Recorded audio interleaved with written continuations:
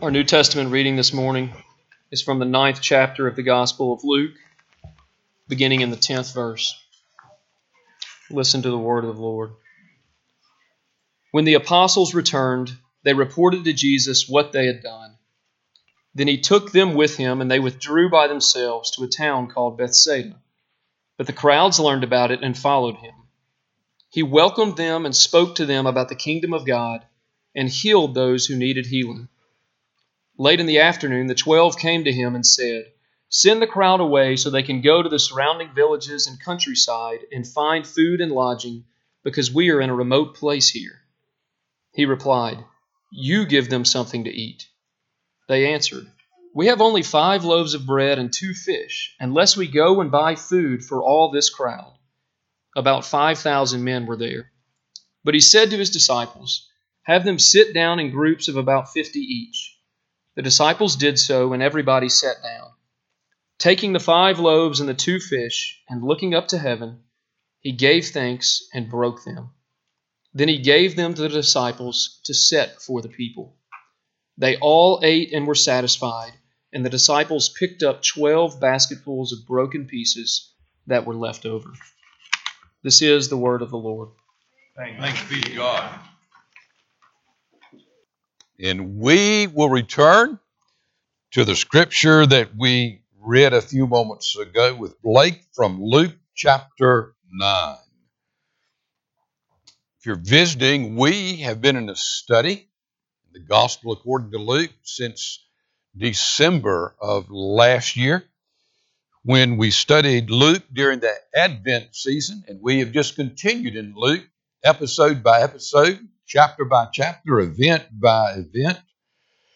Last week, you looked with Tyler as Jesus sent out the 12 disciples in a local ministry throughout Galilee. It was a practice. He was sending out the disciples to these cities. He had been going to the cities. He had been going to the towns, but he sent them to experience for the first time this ministry on their own, with each other. They return in the passage this morning and report to Jesus the amazing things that happened during these trips to the different towns, during their ministry to these different towns. And that is where we take up this morning, as they return to give Jesus a ministry report. This passage is one of my favorite in all the Gospels. And I think in a few minutes, you'll see, I pray that in the next few minutes, it will become very dear to you. Before we open this passage, let's pray and ask that Jesus, who was there with his disciples, who's here with us this morning, let's ask him to speak to us. Our Father,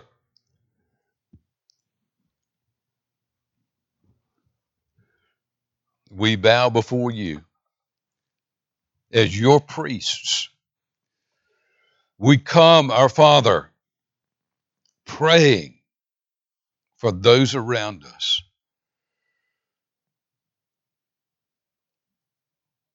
Our Father, this is the one time in the week that we can come before you, not as individual priests, but as a congregation, an entire congregation of priests. Our Father, we do pray this morning for Priscilla Turner.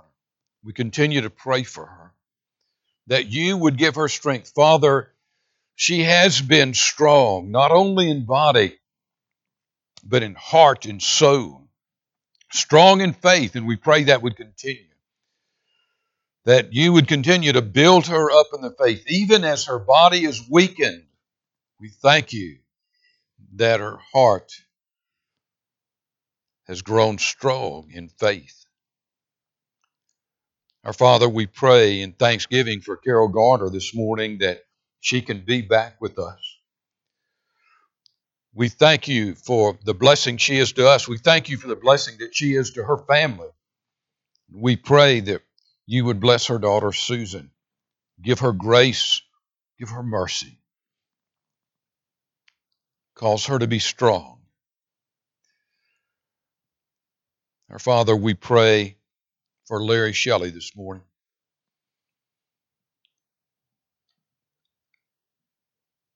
Our Father, is his body. It's so weak. We pray that you would set his eyes upon you. Set his heart upon you. We pray that at this time that there would be a hope in his soul, a hope that is beyond his own explanation and imagination. We pray that you would speak to him as only you're able to speak to him. Bless Terry and give her strength for this day. And now we pray as we come to your word. We say with confidence, Father, that John Sartell cannot teach us so that it will make any difference in our lives. But you're able to teach us so that it will make all the difference. You're able to speak, Father, so that we are profoundly affected to the very core of our being. Father, we don't ask you to speak because we deserve it, because we're good. We're not, and we don't deserve it. But we are your children, and you've told us to ask, and we will receive. So we're asking in these next few minutes, Father, speak to us. Speak to each one of us this morning where we are. Change us from the inside out. Maybe some of us for the first time. For the glory of Christ we pray. Amen. Question. Do you have an extravagant God? Do you? What's the largest party or dinner you have ever attended? There were 5,000 men at the party in the episode before us.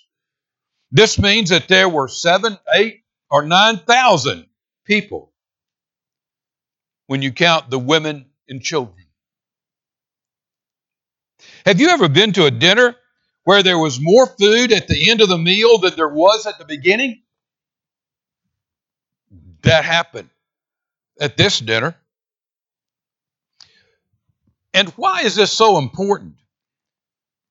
Why is this miracle so important? Why is it the only miracle outside of the cross and resurrection that is included in all 4 Gospels?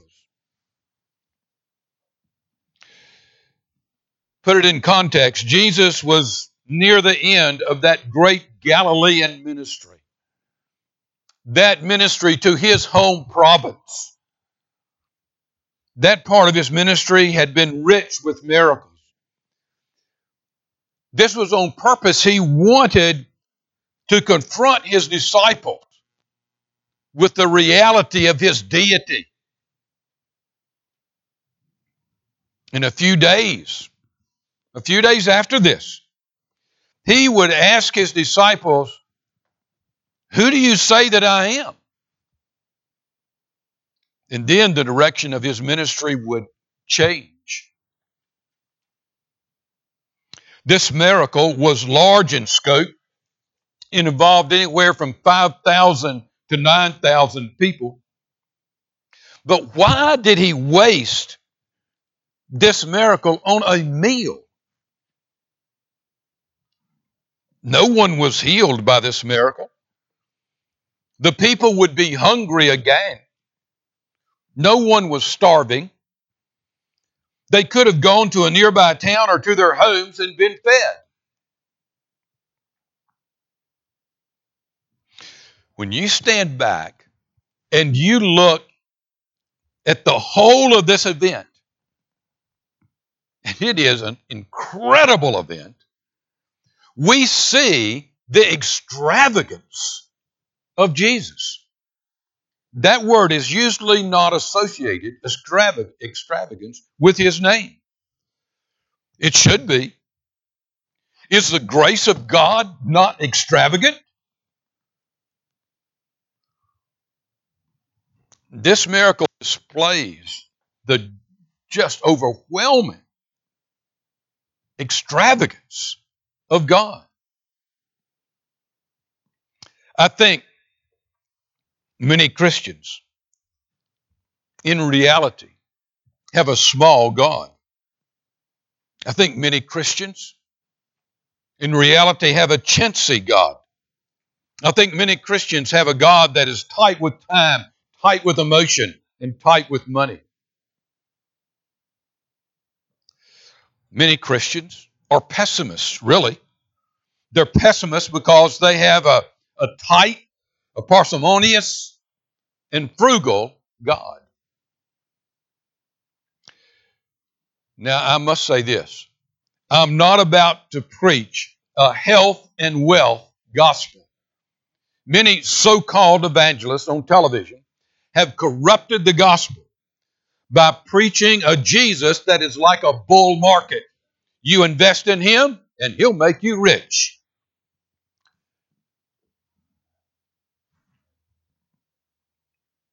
That's not the gospel. The men that preach such a gospel have lost their own souls and are causing others to lose theirs. So, after that introduction, let's go watch Jesus play host at a dinner for thousands of people.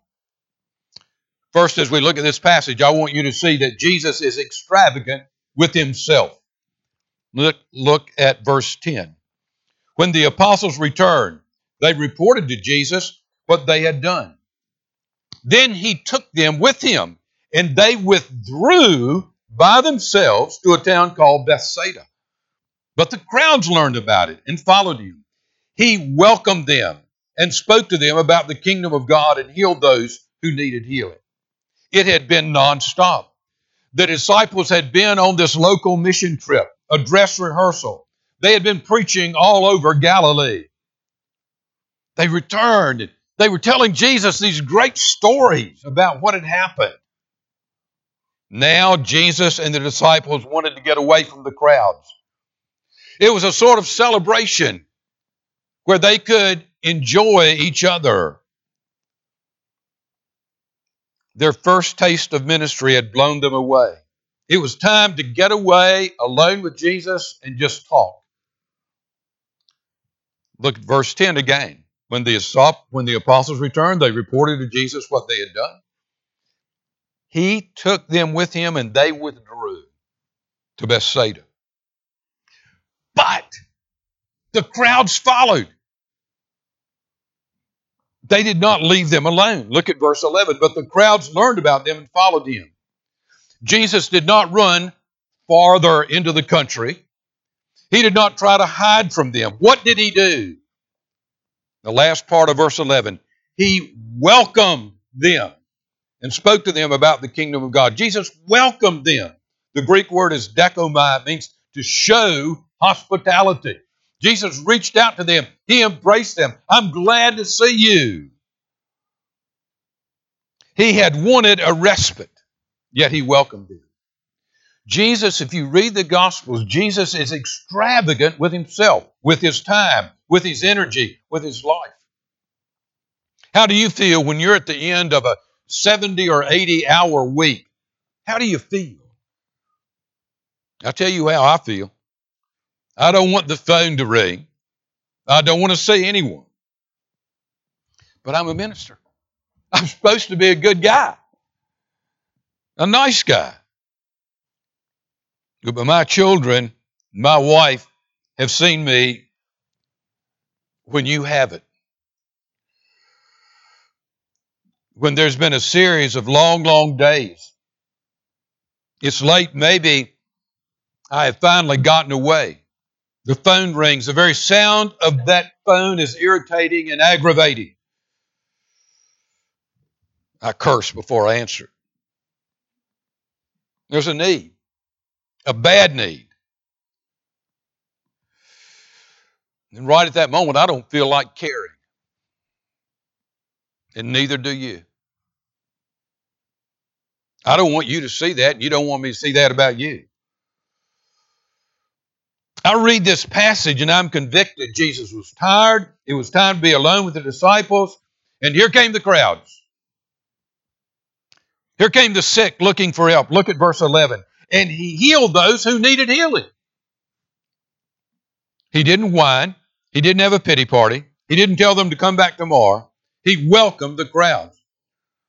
He wasn't putting on a facade for the moment. It was a genuine hospitality. He was teaching his disciples a great truth. Ministry never ends. We've been to the towns.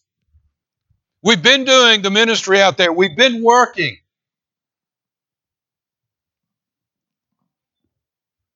And Jesus was saying to Peter, John, and James, hey guys, in your love of God and your love of people,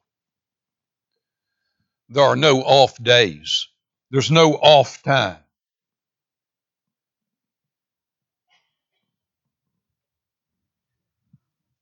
How come we want to give as little of ourselves as possible?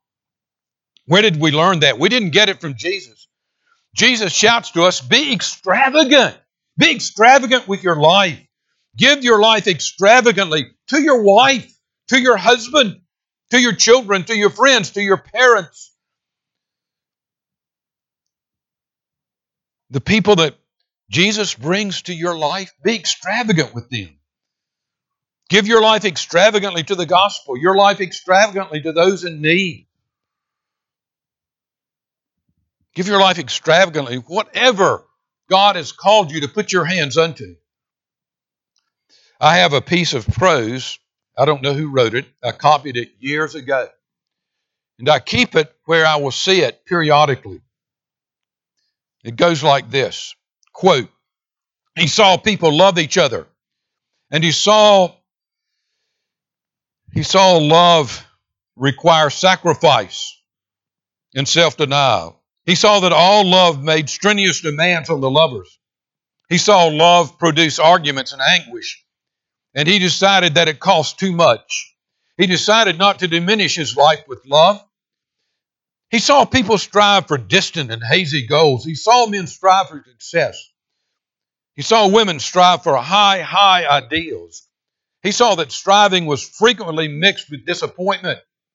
He saw that strong men fail. He saw it force people into pettiness. He saw that those who succeeded were sometimes those who had not earned success. He decided that it cost too much. He decided not to soil his life with striving. He saw people serving others. He saw people give money to the poor and helpless. He saw that the more they served, the faster the need grew. He saw that the ungrateful receivers often turn on their serving friends. He decided not to soil his life with serving. And when he died, he walked up to God and presented his life. This is my life. And God said, what life? What life? You see a tired Jesus, a Jesus wanting to get away. He tried to get away, but the crowds came. The sick came. The reality was that many of them would not have been there if he did not have the power to heal them. That's the only reason they were there, that he could do something for them. Yet, in spite of that, he gave his life extravagantly. We usually give ourselves to people who will appreciate the sacrifice. But look at the cross. Nailed there by Romans, mocked by the Pharisees, and these were the very people for whom he was giving his life. He gave his life extravagantly, even for those who did not appreciate it. You look at Jesus in this passage, and you see a Jesus who was extravagant with himself. Secondly, in this passage, you see a Jesus who is extravagant in his commands to us. And I love this. If you sort of slept through the first point, look at this. It's quite humorous. Late in the afternoon, the 12 came to him and said, this is verse 12, send the crowd away so they can go to the surrounding villages and countrysides and find food and lodging, because we are in a remote place here. He replied, you give them something to eat. That's laughable. Huge crowd, thousands. The disciples say, Jesus, hunger and food is a problem here. We're not talking about 100 or 200 people. We're in a remote place. Jesus looked at Matthew and Peter, James, John, Nathaniel, Philip, and he said this. I wish I could have been standing there to see their faces. You feed them. You feed them. We've all had parties at our house. We know how much work and food and money it takes to feed 10 or 20 or 50 or 100 or 200 people. Jesus had just looked at his disciples and said, I want you to feed right now this afternoon 7,000 people. Okay, Jesus, I'll get right after. That's not what was said. Jesus was saying to the disciples, I'm calling you to be as extravagant as I am. I can just hear me. Jesus, we don't have to feed all these people. It's unnecessary. They can go find food. We can use the money on something else.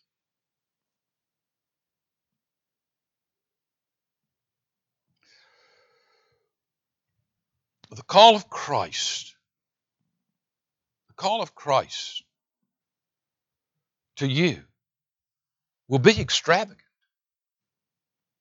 Years ago, a young lady, some of you know her, a young lady named Faye Chancellor sat in my office. I'll never forget it. It was the very first time I had met Faye. She had just graduated from Vanderbilt.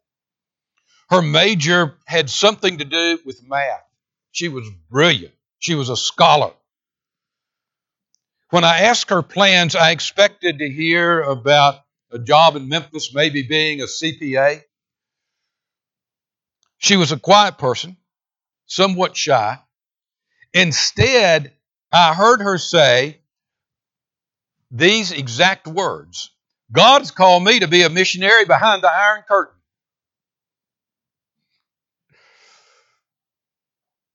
I wanted to look at her and say, yeah, sure, yes. It took several years. She became a missionary first on the west coast of Africa. When she came home from that first missionary service in West Africa, she was out there like 2 years. She came back to my office and was talking about her mission work there. And I said, what happened? And I'm serious now.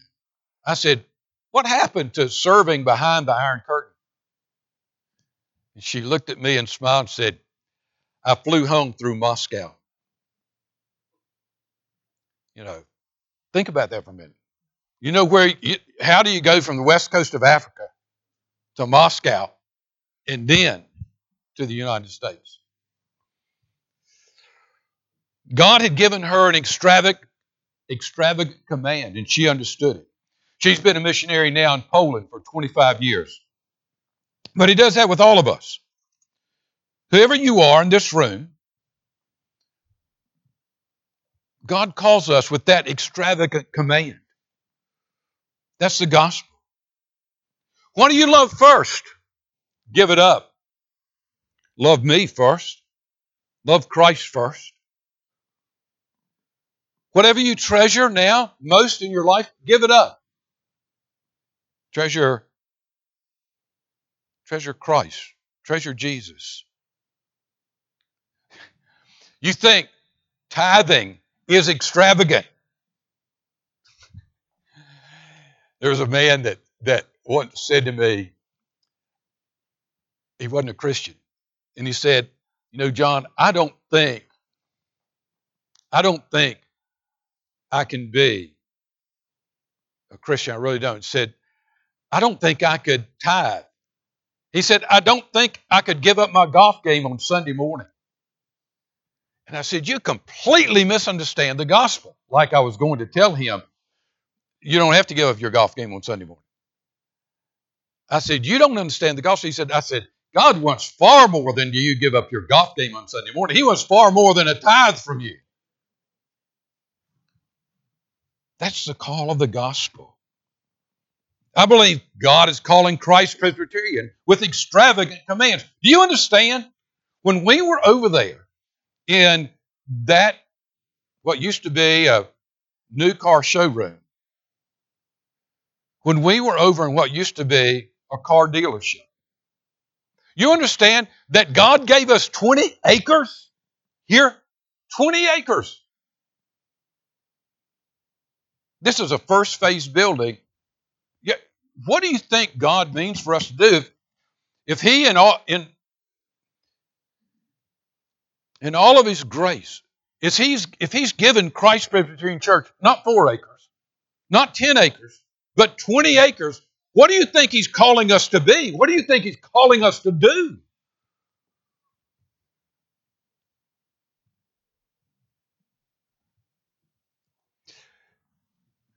What would be the response of the disciples when He said, "Feed these 7,000 people"? We can't do that. I promise you, if God told you today what He had planned for Christ Presbyterian Church, it would not be His words unless we responded, "God, we can't do that." I promise you. His commands, His calls are extravagant. A.W. Tozer, you see a book by A.W. Tozer, just buy it. It will be worth whatever you have to pay for it. He said that we grow to be like the God in whom we believe. Listen to this quote. "The history of mankind will show that no people has ever risen above their view of God. For this reason, the gravest question before the church is always God Himself. And the most telling fact about any man is not what he at any given time may say or do, but what he in his deep heart conceives God to be like. We tend by a secret law of the soul to move toward our middle image of God." The way we give ourselves, the way we give our wealth, the way we give to family, the way we give to the gospel, the world around us, the way we live, what does it say about our God? Does it say, does my life say, does your life say, does the life of Christ Presbyterian Church say, we have an extravagant God? Jesus is extravagant with Himself. He's extravagant with His commands. Jesus is extravagant in His acceptance of what is given. Look at verse 13. He replied, "Give them something. You give them something to eat." They answered, "We have only 5 loaves of bread and 2 fish, unless we go and buy food for all this crowd." About 5,000 men were there. He said to His disciples, "Have them sit down in groups of about 50 each." The disciples did so, and everyone sat down. Taking the 5 loaves and 2 fish and looking up to heaven, He gave thanks and broke them. This is a great story, isn't it? John in his gospel tells us that there was a boy there who had brought his lunch with him. He had 5 small loaves and 2 fish. Do you understand that Jesus did not need this boy's lunch to feed these people? Jesus could have created all that food from nothing. Remember the manna that God provided for Israel in the wilderness? In fact, that event was foreshadowing what Jesus did here that day. This is that same God. Jesus could have said, let the boy have his lunch. I'm going to show you what I once did in Israel and what I can do today. He could have made light of that insignificant amount of food. Jesus was magnanimous with this boy's small gift. Look at verse 16 again. Taking the 5 loaves and 2 fish, looking up to heaven, he gave thanks. He held these 5 small loaves and 2 fish up to heaven and thanked the Father for them. Sometimes we look at the calling of heaven and we look at our feeble resources and our feeble gifts and we think these are nothing.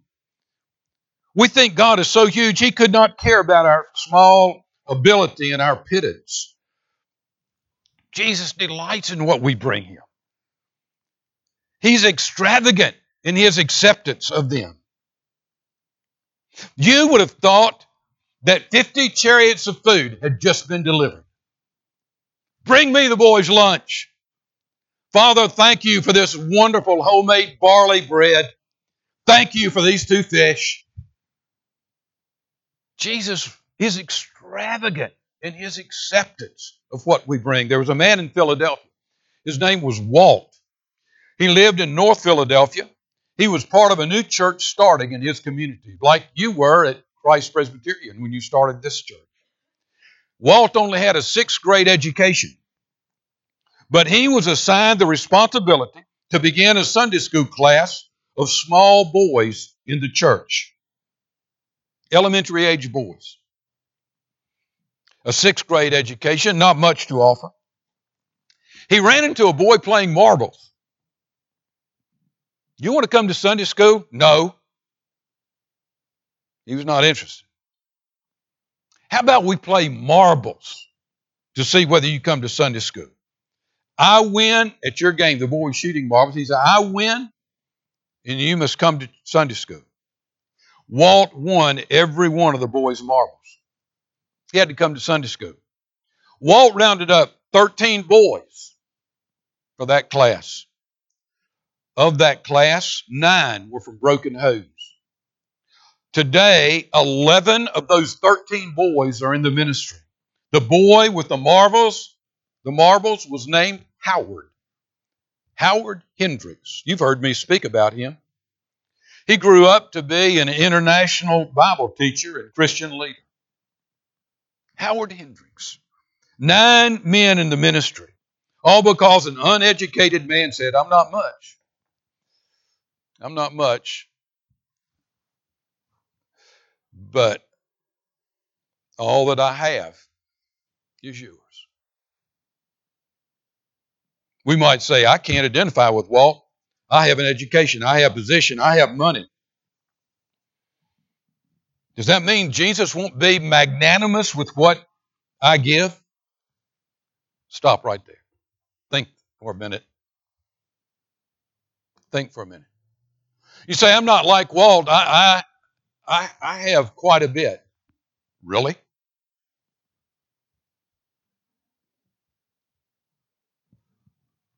Really? Compared to Jesus? Compared to God?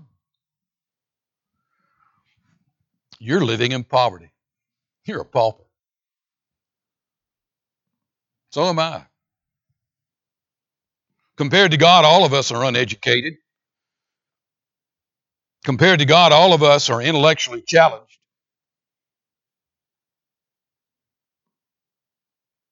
Oh, I have several millions of dollars. Really?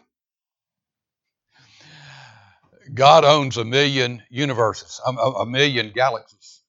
He owns a universe in His hand.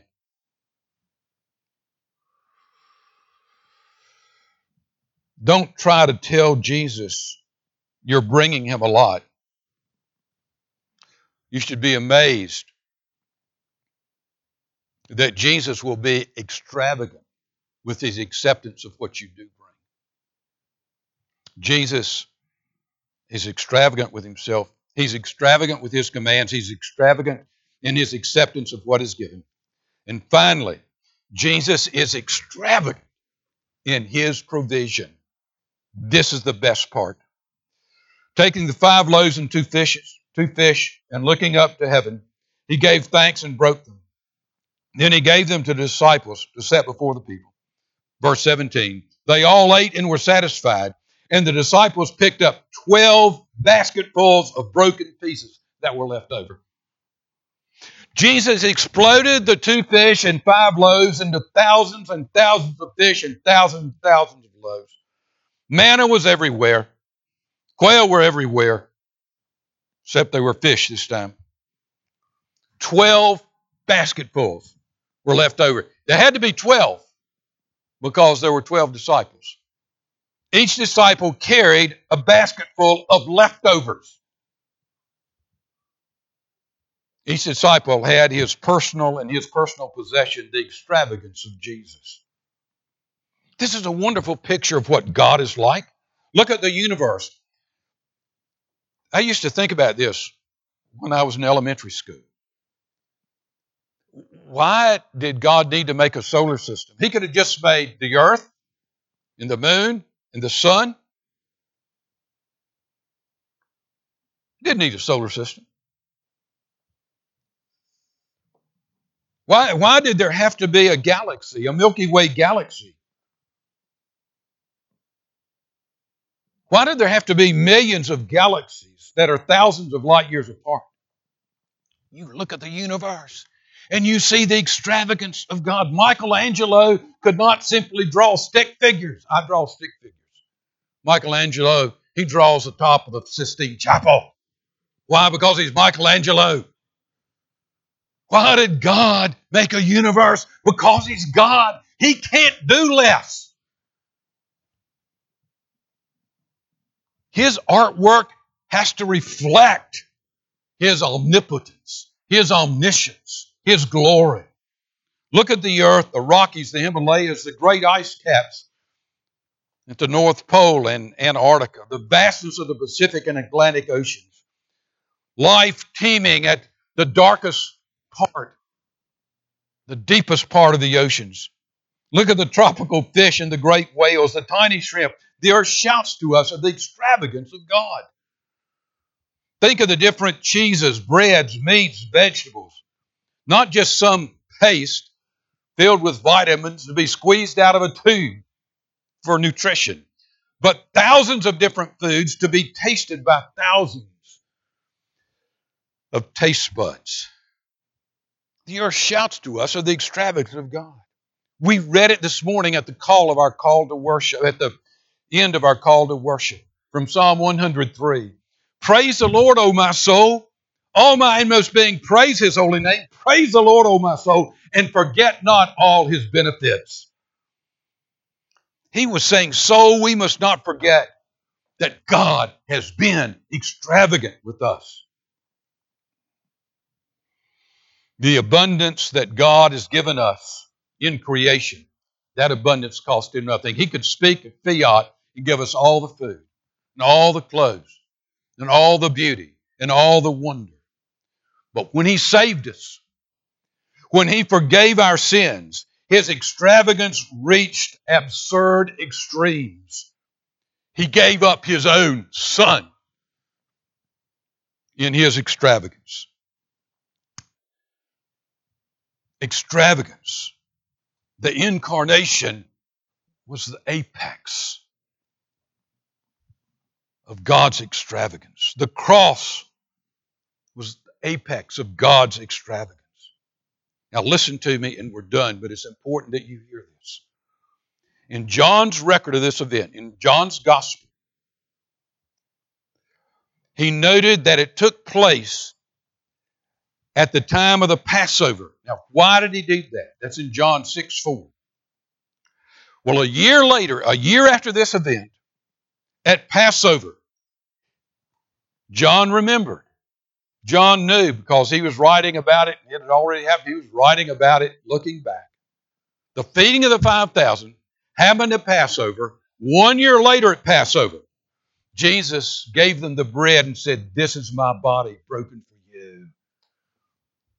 This wine is my blood shed for you." He fed the people that day. He knew the disciples would later understand that he did that as a preview of the Lord's Supper. After this event in John 6, something else happened. Jesus began to speak of himself as the living bread, the bread of life. This miracle was a foreshadowing of the gospel, a foreshadowing of the Lord's Supper. Jesus told the disciples that day, "You feed them, you feed them." He was looking ahead to the time that they would feed the world the living bread, that they would take Christ, the bread of heaven, to the world. Jesus is extravagant in his provision.